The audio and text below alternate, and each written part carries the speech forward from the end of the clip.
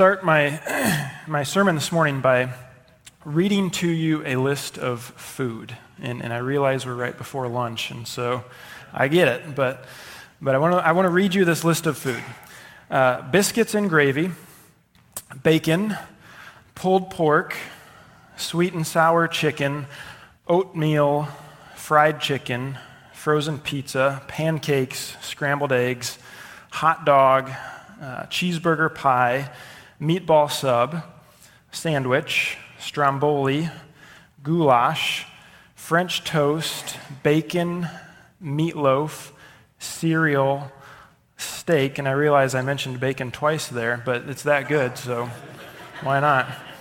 And there's more: coffee cake, French fries, coleslaw, fried rice, spring roll, donut holes, sun chips, Pringles, muffin, chips and salsa, donut, garlic bread, scalloped potatoes, mashed potatoes, salad, green beans, carrots, cauliflower, cucumbers, corn, blueberries, strawberries, grapes, bananas, cantaloupe, raspberries, apples, applesauce, watermelon, caramel corn, chipwich, veggie straws, cookie, Chex Mix, animal crackers, oatmeal cream pie, popcorn, and scotcheroos. That's a long list of food. And if you're curious, that's a list of food of everything I've eaten over the past week. I didn't realize how vulnerable it would make me feel till I was reading it. And it probably makes me look like a glutton to read all of that, but I promise you that is just kind of a normal week of food, all right? When Megan knew I was doing this, she wanted to make sure that I wasn't including her in this. This is what I've eaten over the past week. But do you want to know something else? Even though I ate all of that food last week, I'm hungry right now. And you might be too after I read that. Our bodies work in such a way that even if I were to, at a particular meal, just eat way too much food to the point where I feel sick, it's not going to be all that long before my body tells me that I'm hungry again. This desire, this never-ending desire for food is one that's going to be with me until the day I die. And it's a desire that has to be filled, or else the day that I die is going to come along a little more quickly than it would have otherwise. But we all know this, right? We know this about our bodies. We know this about our desire for food. We learn this from an early age. I'm not breaking any intellectual ground this morning. The reason I bring it up is because Jesus used this common human desire and experience to teach us about himself. And he used it to teach us about an even deeper desire within ourselves, one that's even more important than hunger for physical food. So our time this morning will be spent in John chapter 6. I would encourage you to open your Bibles to there, pull it up on your phone. It's page 891 in the Pew Bibles, if you'd like to look there. We're going to work our way through the passage starting in verse 25 of John chapter 6, but I want to first set the scene by drawing our attention to what took place at the beginning of the chapter, before verse 25. So at the beginning of chapter 6, it's just about the Passover. So that's where they're at. That's where it takes place in terms of the calendar. It's just before the Passover. That's the feast where the Jews remembered and celebrated God's work through Moses of setting the people free from their slavery in Egypt. Now, during Jesus' ministry, he had been gaining recognition up to this point. He was gaining recognition because of his teachings, because of his healings. And on that particular day, a large crowd gathered. 5,000 men alone, we're told. And it was nearing the end of the day. Now in our context, where food is generally accessible to us, we probably don't quite grasp the situation that was developing there. A crowd of thousands had gathered in a remote place and potentially hadn't had much to eat that day. Maybe they ate that morning before they got there, but feeding them was going to be no small undertaking. It was a hungry crowd, and it was a big task. That's why when Jesus miraculously took 5 loaves of bread and 2 fish and multiplied them in such a way that each person didn't just get a bite, but had eaten and had their fill, as the text says, that was a noteworthy event. That was something substantial. It was an event that caused the people in verse 14 to say, "This is indeed the prophet who has come into the world." Now that's a loaded statement. That's a very loaded statement that the people are making there. During the Passover season, where the work of God through Moses was at the forefront of everyone's mind, the crowd was referencing a prophecy made by Moses in Deuteronomy chapter 18. And so let me read these very famous words to you. This is Deuteronomy 18, verse 15. Again, Moses speaking, he says, "The Lord your God will raise up for you a prophet like me from among you, from your brothers. It is to him you shall listen." And he continues on, but the point is that Moses prophesied that there was this prophet who would come after him, one who would be like him. Now by the time Jesus walked the earth, that prophecy had become a well-known beacon of hope for the nation of Israel. The people came to expect that this Moses-like figure would come and would set them free from their present oppressors, just like Moses had done with the Egyptians. And so when Jesus performed the incredible miracle with the bread and the fish, in conjunction with his teachings and the other the healings that he'd been doing, they rightly assumed that this prophet had come, and then that's what they proclaimed. This is indeed the prophet. And so, you think about what they were expecting, right? What they were expecting as far as what that prophet would look like. They had some specific things in mind. What they're going to find out is that their understanding of the purpose and the nature of that prophet is a little bit incorrect, and we'll see that as we go. But they are identifying him as this prophet. And so as the story goes on, after that miracle with the loaves and the fish, Jesus sends his disciples across the Sea of Galilee back to the town of Capernaum. That was Jesus' home base. Jesus himself stayed behind to pray. But then during the night, that's when Jesus walked out on the water, met the disciples at the boat, and then once he got into the boat, John says they instantly arrived at their destination. They instantly arrived at Capernaum. Well, all the people who had been miraculously fed woke up the next morning and couldn't find Jesus. Now, they knew only one boat had left. They knew Jesus wasn't in it. So they were confused about what happened, but they made their way to Capernaum. They thought, well, that's his home base. I guess we'll go look there. So they make their way to Capernaum. They find Jesus, and then the following interaction that we're going to read about takes place. So remember, this is the day after the feeding of the large crowd. So follow along with me in John chapter 6, verse 25. It says, when the crowd found him on the other side of the sea, they said to him, "Rabbi, when did you come here?"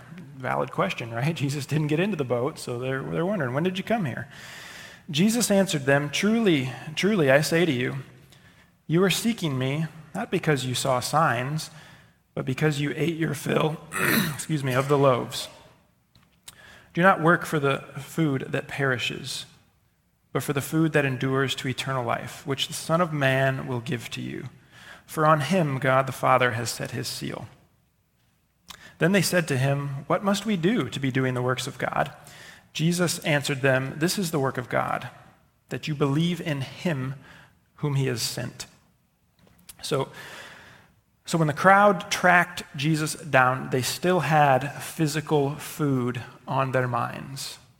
Remember, even after overstuffing ourselves at a large meal, we often wake up the next day and experience physical hunger all over again. So that miracle with the loaves and the fishes, that was all yesterday. They're hungry again. Why wouldn't they search out this man who multiplies food with incredible ease? Makes sense, right? I'm hungry. Jesus did something pretty good yesterday. Let's go find him. Jesus, however, wants to take the conversation in a different direction. So rather than getting caught up in this endless cycle of eating, hunger, Jesus wants to talk about spiritual hunger. He brings to the crowd's attention something even greater than physical food, which is food that perishes, he says. Jesus began talking about food that endures to eternal life. Now a reader of John's gospel who started at the beginning would be having deja vu right now. Because it was only back in chapter 4 that Jesus went to a well and he had a conversation with a woman about physical water, and then used that context to transition into talking about living water. It was this living water, Jesus said, that would well up to eternal life. So in many ways, this scene with the crowd here is part 2 of that previous conversation. The main difference is food has been substituted for water, and instead of a single woman, Jesus is now speaking with a crowd. But what Jesus rightly points out is that our spiritual needs are greater than our physical needs. Now, please hear me. Neither I nor Jesus in this passage are saying that physical needs are not important. Okay, Jesus physically fed this crowd the day before because that was an important need that they had. Jesus healed the paralytic's legs, for example, before forgiving his sins. Jesus performed numerous physical healings, and so physical needs do matter. But they must be kept in their proper place when compared to our deeper spiritual needs. And when you look throughout history, the church throughout history has had some struggles with this dynamic. At times, the focus was solely upon proclaiming the gospel to the neglect of physical needs. And James, in his letter, condemns this kind of work. It's like, he says it's like saying to a hungry person, well, go in peace, be warm and filled, but then you don't know anything about it, right? The church has done that at times throughout history. But at other times, the focus has solely been upon meeting physical needs to the neglect of spiritual needs. And all that does is make a person physically healthier and more comfortable on the road to eternal punishment and separation from God. So there's a balance that has to be struck, and oftentimes that balance is seen in first meeting the physical needs, followed by highlighting and then meeting the deeper spiritual needs that we have. And so as followers of Jesus, I think there's a good example that he sets for us here. We must follow his example in meeting both kinds of needs in connection with each other. And the meeting of physical needs is a loving response which may and which we pray does open a door to meeting those spiritual needs. Jesus was seeking to speak to those who, because of what happened the day before, maybe had an open door regarding their spiritual needs. Now, I have to remember that just the previous evening, this crowd had considered Jesus to be the foretold Moses-like prophet who would come. And since Jesus mentioned doing the works of God, they took the opportunity to ask him about it. So look with me at verse 30, picking it up again. It says, "So they said to him, 'Then what sign do you do that we may see and believe you? What work do you perform? Our fathers ate the manna in the wilderness." See, they're thinking back to Moses with the manna. "Our fathers ate the manna in the wilderness. As it is written, he gave them bread from heaven to eat." Jesus then said to them, "Truly, truly, I say to you, it was not Moses who gave you the bread from heaven, but my Father gives you the true bread from heaven. For the bread of God is he who comes down from heaven and gives life to the world." They said to him, "Sir, give us this bread always." So again, at this point, the people still see Moses as superior to Jesus. And that might seem crazy, right? We might ask, how in the world would they see Moses as superior to Jesus? I mean, especially after what took place the day before when Jesus fed the crowd, 5,000. Well, yeah, Jesus fed a crowd of thousands for one meal. That's pretty impressive, right? But Moses fed a crowd of millions for 40 years through the manna that came down from heaven. At least that's how they viewed it. It was Moses, through him, that the manna came. So we can see why, Jesus has a few more meals to provide, right, before he gets to that kind of a level. But even though the people are again, they're still looking at it from their physical hunger. That's still their focus. And Jesus keeps trying to open their eyes to their spiritual hunger. He says that God gives true bread from heaven. Even going back to the manna, it wasn't Moses, Jesus says. It wasn't Moses that gave you manna. That was God that supplied that physical bread for you. And he says, what Jesus says then is it's God who's giving you this bread from heaven now. And again, right, it's deja vu with the woman at the well. When Jesus started talking with her about the water of life, she thought of it as physical water, which she could obtain and never have to go back to that physical well ever again. And when Jesus talks about the bread of God, the people thought of it as physical bread that they could obtain and never have to worry about food ever again, right? I mean, they're still thinking in that way. And it's at this point that Jesus even more overtly highlights their spiritual needs and his ability to meet those needs. Look at verse 35. Jesus said to them, "I am the bread of life. Whoever comes to me shall not hunger, and whoever believes in me shall never thirst. But I said to you that you have seen me, and yet do not believe. All that the Father gives me will come to me, and whoever comes to me I will never cast out. For I have come down from heaven, not to do my own will, but the will of him who sent me. And this is the will of him who sent me, that I should lose nothing of all that he has given me, but raise it up on the last day. For this is the will of my Father, that everyone who looks on the Son and believes in him should have eternal life, and I will raise him up on the last day."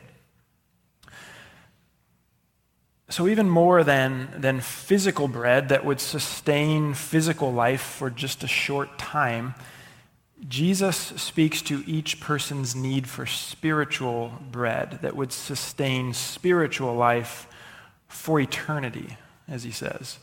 Eternal life. Jesus himself is that bread which brings eternal life. He has come down from heaven that all who the Father has called would come to him and believe in him and have that eternal life. And so what Jesus is saying here is that he is sufficient for eternal life for all who believe in him. Now, when it comes to physical food, if we can go back to physical food for a moment, not everyone responds to every type of physical food identically. This is what, some people have various food allergies, right? Some people are on low sodium diets. Some people are on low carb diets. Some people are on high fiber diets or high iron diets. And the reason for this is our various physical bodies all have different needs which require different types of food to be truly beneficial. And it kind of makes me wonder about the miracle the previous day. Did anyone in that crowd have a gluten allergy or a bread or fish allergy when Jesus, and Could they participate? Did that just not matter for that? I don't know, like just things you wonder sometimes, right? But different food reacts differently for all of us. I mean, that's the point here. But getting back to the bread of life, all who believe in Jesus will have eternal life. The bread of life is sufficient to meet the spiritual hunger of all who receive him. Doesn't matter the person. It maybe said another way, not a single person eats the bread of life and discovers that it is insufficient to meet their needs. Not one person. Which would include you and me, right? You're all in that. So if you're here today, if you're doubting whether Jesus is truly able to satisfy your deepest needs, I would encourage you to receive him and see. Find out. Look to him. Trust in him. And I'm confident that you'll find him sufficient for each and every need you have. And that's a bold statement, right? I mean, Aaron, man, you don't know some of what I've gone through, the needs I face. Jesus is saying that all who come to him, that he is sufficient for them. He'll fill you in a way that no physical food or no other physical thing or no other person ever can. Jesus alone is sufficient in that way. But how can that be? How can he do that? Right? Well, Jesus is God himself. Look with me at verse 41. So the Jews grumbled about him because he said, I'm the bread that came down from heaven. They said, is this not Jesus, the son of Joseph, whose father and mother we know? How does he now say, I've come down from heaven? Jesus answered them, do not grumble among yourselves. No one can come to me unless the Father who sent me draws him, and I will raise him up on the last day. It is written in the prophets, and they will all be taught by God. Everyone who has heard and learned from the Father comes to me. Not that anyone has seen the Father, except he who is from God. He has seen the Father. Truly, truly, I say to you, whoever believes has eternal life. I am the bread of life. Your fathers ate the manna in the wilderness, and they died. This is the bread that comes down from heaven, so that one may eat of it and not die. I am the living bread that came down from heaven. If anyone eats of this bread, he will live forever. And the bread that I will give for the life of the world is my flesh. So at the beginning of that passage there, as was sometimes the struggle for people who walked and talked with Jesus, the crowd had trouble grasping how Joseph's boy could come down from heaven. Right? This little Jesus, right? I mean, they think back on they saw him grow up. I mean, it didn't make sense to them how Jesus could make this claim that he came down from heaven. And Jesus went on to say that it all comes down to their faith that is given to them by God the Father. It's their faith that what he says is true. I mean, the immaculate conception, the virgin birth, the hypostatic union of divinity and humanity within the person of Jesus, none of that makes logical sense to us. That's why it requires faith to trust in something that we just can't fully explain in our own knowledge. You think about the people in Moses' time. They didn't understand the manna that fell in the wilderness. Right? They didn't know why for 6 days it would spoil after 24 hours, but then on the Sabbath it lasted for 48 hours. They didn't know why that happened, but they came to trust the manna. Even though they couldn't explain it, they trusted it for 40 years, and they were sustained by the nourishment that it provided for 40 years in the desert. But that generation which feasted on manna, which they couldn't understand, still died. They still died. That physical bread, even though it fell from heaven, and even though the people trusted it, was not the bread of life, which a person eats and subsequently lives forever. And what Jesus is saying is, I am that bread of life.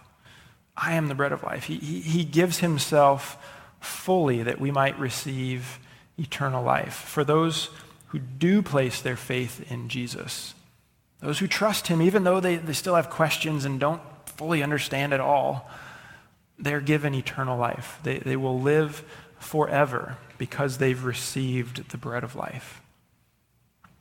Jesus himself is that spiritual food which meets our needs and I think increases our appetite all at the same time. Look at what he goes on and says in verse 52.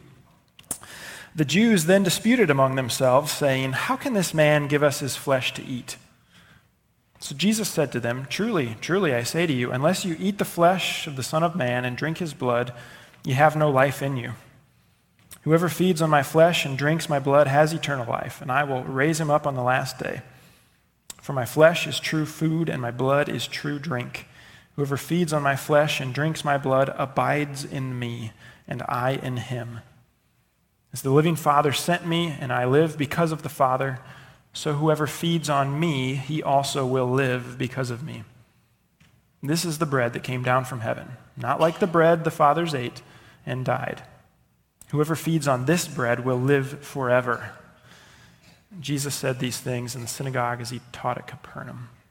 So 2 things in this passage. First, the people couldn't get past the physical food aspect. And when Jesus starts talking about his flesh being true food and his blood being true drink, they can't picture anything other than cannibalism at that point. They're stuck on that. But it's not about eating physical flesh. It's not what Jesus is talking about.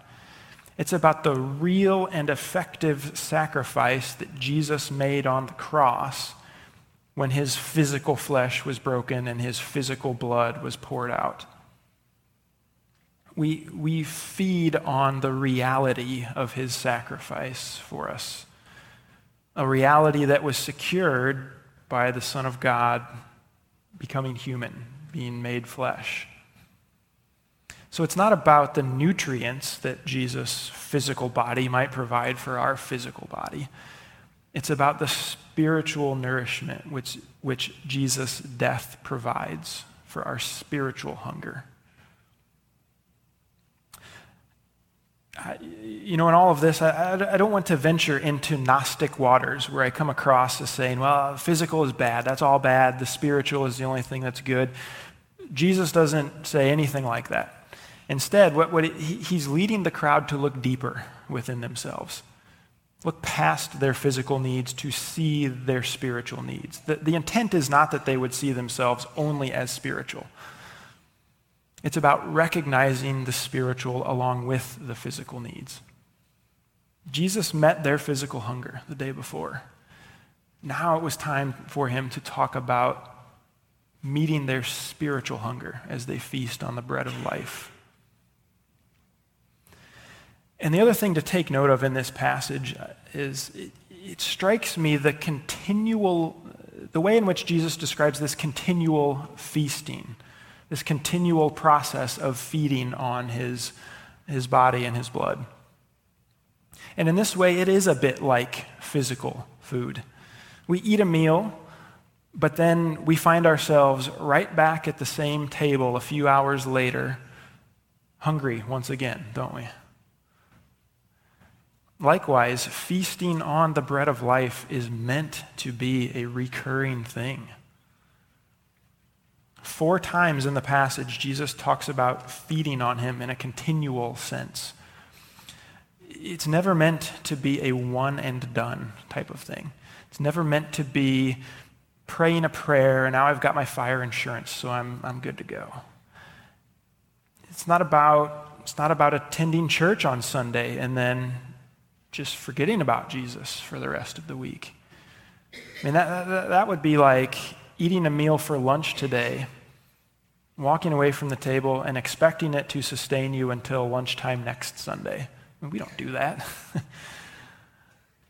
We know that physically we need food throughout the week. Well, spiritually, we need to continually feed on Jesus as well, every day. A good question to ask, for us to ask ourselves is, how are we doing in that? Are we feeding on Jesus regularly? If we're not, and if we have this consistent sense of a lack of satisfaction within ourselves, I propose to you the cause may be a lack of feeding on Jesus. Maybe recognizing that spiritual hunger which we're not filling by feeding on Jesus, allowing him to meet that need. Feeding on Jesus is continuously looking to him to meet our needs. And it's something that we do have to do daily, moment by moment. You know, as I said at the beginning, when we were looking at the background for this passage, the whole conversation took place when Passover was near. And it would be 1 year after this point, exactly 1 year later, when Jesus would sit in an upper room with his disciples on the Passover. And it would be at that time that Jesus would change this regular Passover meal into something which confirmed himself as the center of the meal. In that upper room, Jesus took the bread and the cup and he connected them with his body and his blood. And then in remembrance of him and his sacrifice on the cross, the followers of Jesus were to regularly participate in that communion meal. It was a physical representation of what it meant to spiritually feed on Jesus. Now, Matthew, Mark, Luke, they all record in detail this transformation of the Passover meal into the communion meal. They highlight the change of focus away from what happened through Moses and toward what was happening through Jesus. What fascinates me is that John tells us nothing about that specific act during the Last Supper. He doesn't say anything about that. Now, John tells us about Jesus washing the disciples' feet, which we don't get from any of the other Gospels. John tells us about himself leaning back on Jesus and asking about the one who would betray him. We don't get that anywhere else. But John is completely silent about the bread and the cup at the Last Supper. And while I've wondered about that before, it finally hit me this time that perhaps John didn't cover those details then because he already wrote about what took place a year before. He already talked about it. Right? Even though in John chapter 6, Jesus is not yet in the upper room with bread and cup in his hand, he's already talking about feeding on him for eternal life. He's already connecting his flesh and his blood with eternal life. And as is common in John's gospel, it seems that he's giving us the same theology, just in a different light from the other gospel writers. Like Matthew, Mark, and Luke, John does tell us as well that not all who heard this teaching from Jesus accepted it. Not everyone chooses to feed on Jesus. Judas is mentioned, but there were many others who walked away as well. Let me finish out chapter 6 for us, starting in verse 60. When many of his disciples, and this isn't just the 12 right now, this is the larger group. When many of his disciples heard this, they said, "This is a hard saying. Who can listen to it?" But Jesus, knowing in himself that his disciples were grumbling about this, said to them, "Do you take offense at this? Then what if you were to see the Son of Man ascending to where he was before? It is the Spirit who gives life. The flesh is no help at all. The words that I have spoken to you are spirit and life. But there are some of you who do not believe." For Jesus knew from the beginning who those were who did not believe and who it was who would betray him. And he said, "This is why I told you that no one can come to me unless it is granted him by the Father." After this, many of his disciples turned back and no longer walked with him. So Jesus said to the 12, "Do you want to go away as well?" Simon Peter answered him, "Lord, to whom shall we go? You have the words of eternal life, and we have believed and have come to know that you are the Holy One of God." Jesus answered them, "Did I not choose you, the 12? And yet one of you is a devil." He spoke of Judas, the son of Simon Iscariot, for he, one of the 12, was going to betray him. I'll have the elders come forward as we get ready for communion. Many turned back and no longer followed Jesus after this teaching. Jesus offered to meet their deepest needs, and they rejected it. And it strikes me, if Jesus had offered them another physical meal, they probably would have taken it, and they probably would have kept following him. But when Jesus offered himself, when he offered to meet that deeper need, they weren't interested. Wow, man, that's hard to read, isn't it? It's hard to think about. The question we got to ask ourselves is, what are you and I looking for today? What are we looking for? Are we looking for Jesus to meet every one of our physical desires in the way which we think he should meet them? Is that what we're looking for? And if so, there might be times where Jesus does meet those needs in the way that we think he should, really want him to. But there will probably be times where he uses that physical desire which we have to open our eyes to a deeper spiritual need. And when he offers himself as the bread of life that will meet that deep spiritual need, will you and I receive him? Will we receive him? And receive him not just in that initial moment of salvation, but receive him daily as the only one who can truly meet our deepest needs.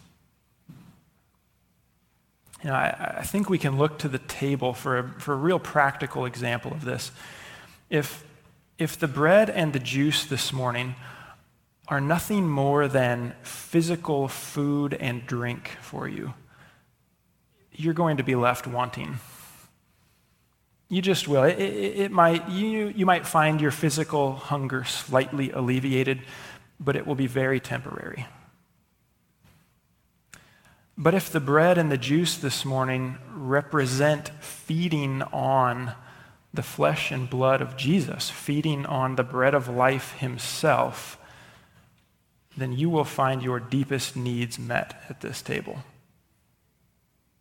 If it's just physical, it's going to come up short. But if it's feasting on Jesus, then it's everything.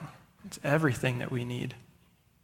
If you've never come to Jesus to receive him in that way, I joyfully urge you to do so here and now this morning.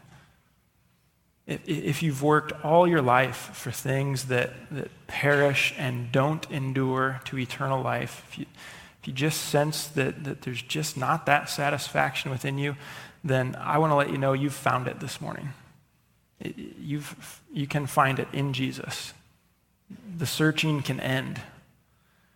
Through Jesus' life and death and resurrection, your sins can be taken away, you can be redeemed and given eternal life. And the promise is that everyone who looks on the Son and believes in him will have that eternal life. Everyone who feeds on Jesus will find their deepest needs met. So may this physical act this morning be representative of what we do each and every day. Feeding on Jesus, feeding on the bread of life, and finding that those deepest needs within us are truly satisfied in him. So let's do that together now.